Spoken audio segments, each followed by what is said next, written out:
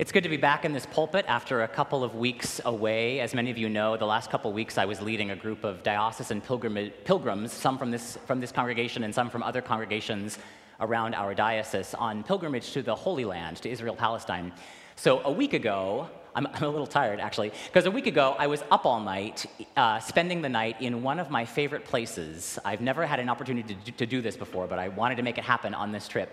If you sign up with the right people, you get to spend the night in the Church of the Holy Sepulchre in Jerusalem. Many of you know the Church of the Holy Sepulchre is maybe one of the holiest places in all of Christendom, built according to tradition on the site of Jesus' crucifixion and burial. The tomb is there, the rock of Calvary is there, and the traditions that identify those sites, pious traditions, go back actually astonishingly early, although the church has been leveled and then reconstructed so many times over the centuries that it's a little tricky to get a sense of what those sites would have looked like 2,000 years ago. It's kind of a weird space. It's a very chaotic space. I like the words of the Dominican priest and archaeologist, actually, who has studied Holy Sepulchre in great detail, Jerome Murphy O'Connor. He writes, "One hopes for peace in Church of the Holy Sepulchre. One hopes for peace, but instead the ear is assailed by the cacophony of warring chants. One desires holiness only to encounter a jealous possessiveness as 6 groups of occupants, Latin Catholics, Greek Orthodox, Armenian Orthodox, Syrians, Coptics, and Ethiopians, watch one another suspiciously for any infringement of rights." He says the frailty of humanity is nowhere more apparent than here. It epitomizes the human condition. The empty one who comes to be filled will leave desolate, he says. The empty one who comes to be filled will leave desolate. But those who permit the church to question them may begin to understand why hundreds of thousands thought it worthwhile to risk death and slavery in order to pray here. I love those words. Those who permit the church to question them might discover something. Holy Sepulchre is the place that many people journey to the Holy Land in order to experience, and you find it all there. It's, as I say, holy cacophony. It's probably about as close as we get in the Christian tradition to what it would have felt like for a first-century Jewish pilgrim to go up to the temple to pray. That's famously how Jesus begins this parable about these 2 characters that he juxtaposes, right? The Pharisee and the tax collector. And it's all situated in the context of the Jerusalem temple. This is a site that Jesus knew well because he and his disciples went there often to pray. 2 men went up to the temple to pray, one of them a Pharisee, one of them a tax collector. So if you've been spending any time in church, in a Christian church, in a Protestant church especially, you know where this parable's going, right? Luke is really clear. He's been setting up this story in some ways throughout the entire gospel. The Pharisees in Luke's narrative are always the opponents, right? They're Luke's stand-in for hypocritical self-righteousness, a kind of, fill in your adjectives. Overzealous religious piety, hypocrisy. They're everything that Jesus and his movement is opposed to. Whereas the tax collectors, right, we know from elsewhere in Luke's gospel, this is Zacchaeus, this is Matthew, these are the guys he hangs out with, these are his friends, his disciples, the ne'er-do-wells. Usually we think of the tax collectors as like the guys who are having a beer in the bar on Saturday night, right? They're the fun guys. That's often how we talk about the tax collectors. So of course, right, one of them's a Pharisee and one is a tax collector. Like, we know where this story is going, right? We know the Pharisee is a straw man. He's the setup to be lambasted. There's no surprises here, right? And Luke tacks on this tidy little moral summation at the end of the story just to make sure we got the point. Those who humble themselves will be exalted. That's a tax collector, right? He's sufficiently humble, so he gets lifted up, he gets justified. While those who exalt themselves, those who think well of themselves, those who pray, "Oh God, I thank you that I'm not like the riffraff. I fast, I pray, I do everything right." Those who have a swelled head and judge others, the Pharisee, will be humbled. So watch out. There are not really any surprises for most of us in this story. It serves to confirm everything that we probably walked into church this morning thinking about pious religious people who we all know to be, nasty, mean bigots deep down, right? You've seen televangelists. You watch them. We're Americans. We don't do like religious hypocrisy, right? Like we know these guys. We see them on our TV screens. So we're not surprised when the Pharisee turns out to be a total hypocrite. And we tend to we side with the underdogs, right? The guys who are in the bar on Saturday night having a beer. It's like, yeah, I want to hang out with those guys. And when they show up in church, maybe a little hungover, maybe a little abashed, but they're honest, right? They're beating their breasts, they're weeping. I mean, we read this as a sign of the tax collector's like total integrity, right? Of course we do. It confirms all of our biases. Those are the guys who are likely to be the hidden saints among us. We've read our Bibles. We know how this goes. So if Jesus' parable about the perils of judging only serves to confirm our previously held biases, satisfying our suspicions, if we walk away from this parable, in other words, judging the hypocrisy of the Pharisee and honoring the integrity of the tax collector, have we not fallen into the very trap that Jesus is trying to spring us from? I mean, for a parable about the perils of judging, this looks like a pretty judgy parable. It's worth remembering that a first century Jewish audience would likely have held the opposite set of unconscious bias, if you like. For Jesus' original hearers, Pharisees were not, synonymous with hypocrisy. That took 2,000 years of, frankly, anti-Semitism and anti-Judaism to really get enshrined.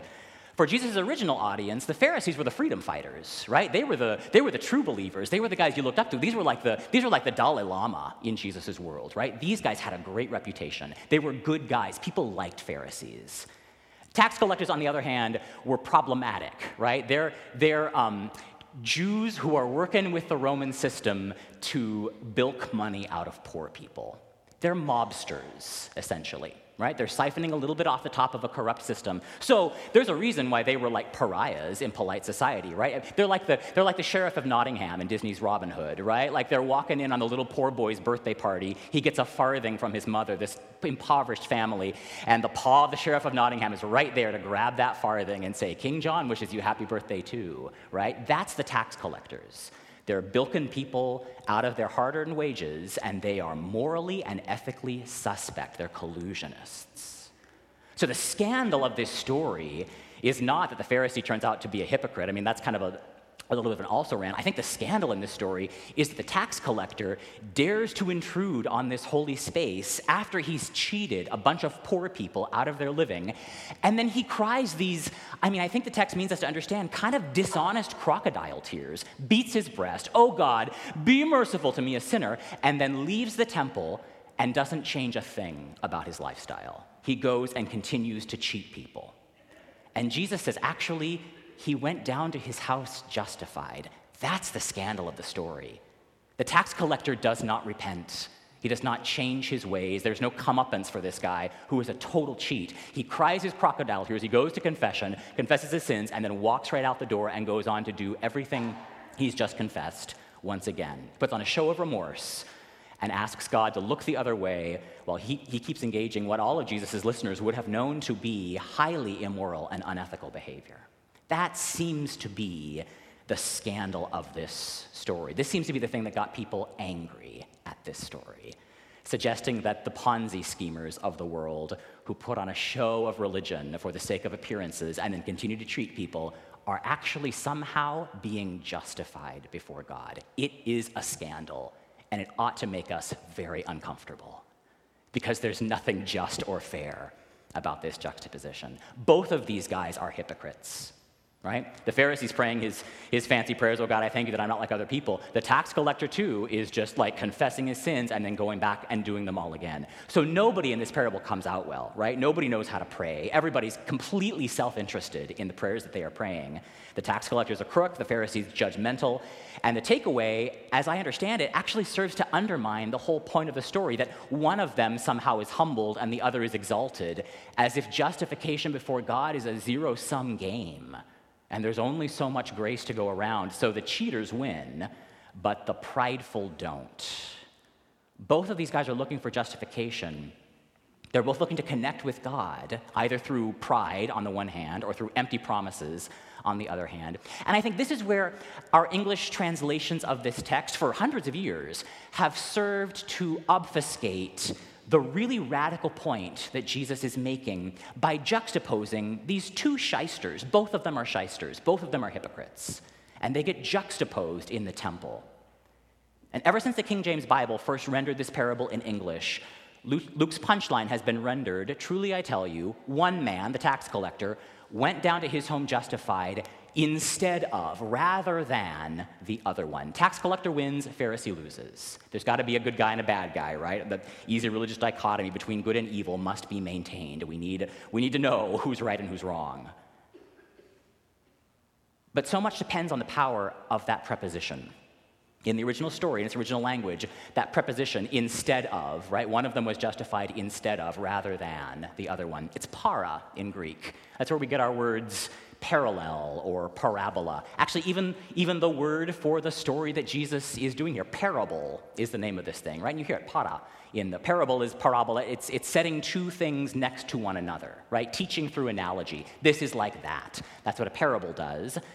And so Jesus says the tax collector went home justified, para the Pharisee. So we could translate that, as English translators always have, rather than, instead of, one wins, one loses. Or we could translate it, one of them went home justified alongside the other one. We could also translate it, and there are some translators who are moving in this direction. It might be that what Jesus means us to hear is the tax collector went down to his home justified because of the Pharisee. What does that mean?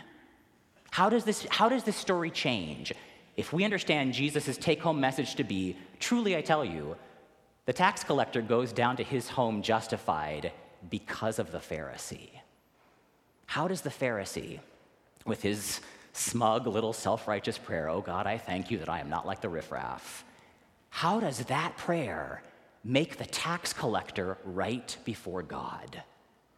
What kind of a justification is this? What does Jesus, what can he possibly mean about how justification works if these two guys are somehow justifying one another before God in the context of their completely self-interested, dishonest, overly pious, false crocodile tear-laden prayers? So a week ago, I was sleeping, well, I was trying to stay awake in the Church of the Holy Sepulchre. What happens is you have to put your name on a list. You have to find the Franciscans. They keep the list in the sacristy.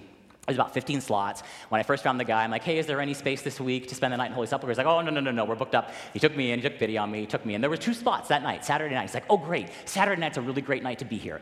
Because at midnight, the Greek Orthodox take over the space, and they do their service of Sunday Matins. It's the first celebration of the resurrection. It's a really cool thing to witness. I'm like, awesome, sure. So, I get there at 8 o'clock. They lock the door. There's 15 of us. We have the entirety of Holy Sepulchre to ourselves for about 4 hours. It was amazing. It's freezing cold because everything's stone.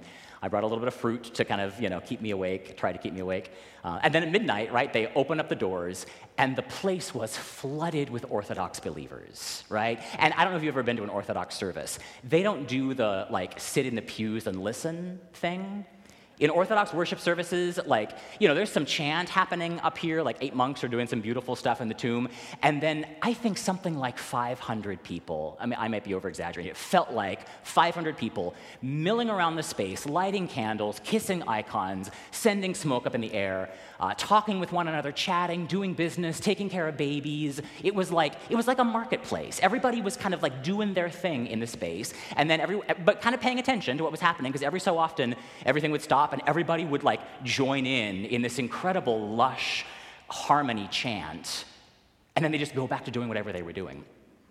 At the 3rd hour mark of this, I was getting both inundated with a lot of cologne, and I was also exhausted, and I was starting to get pretty cranky. I'd sort of had my fill of Orthodox liturgy. I was like, I came to Holy Sepulchre to find my moment of silence alone with Jesus, and here are all these people milling around and kissing candles and rubbing stuff on stones and doing all of their, magical worshipy kinds of things. I judged it harshly. I am a good Pharisee that way. Can you believe these people with all their superstitions? So I find my little, I'm looking for a pure moment. I find a little chapel down, there was construction behind a screen. I thought, nobody's going to bother me here.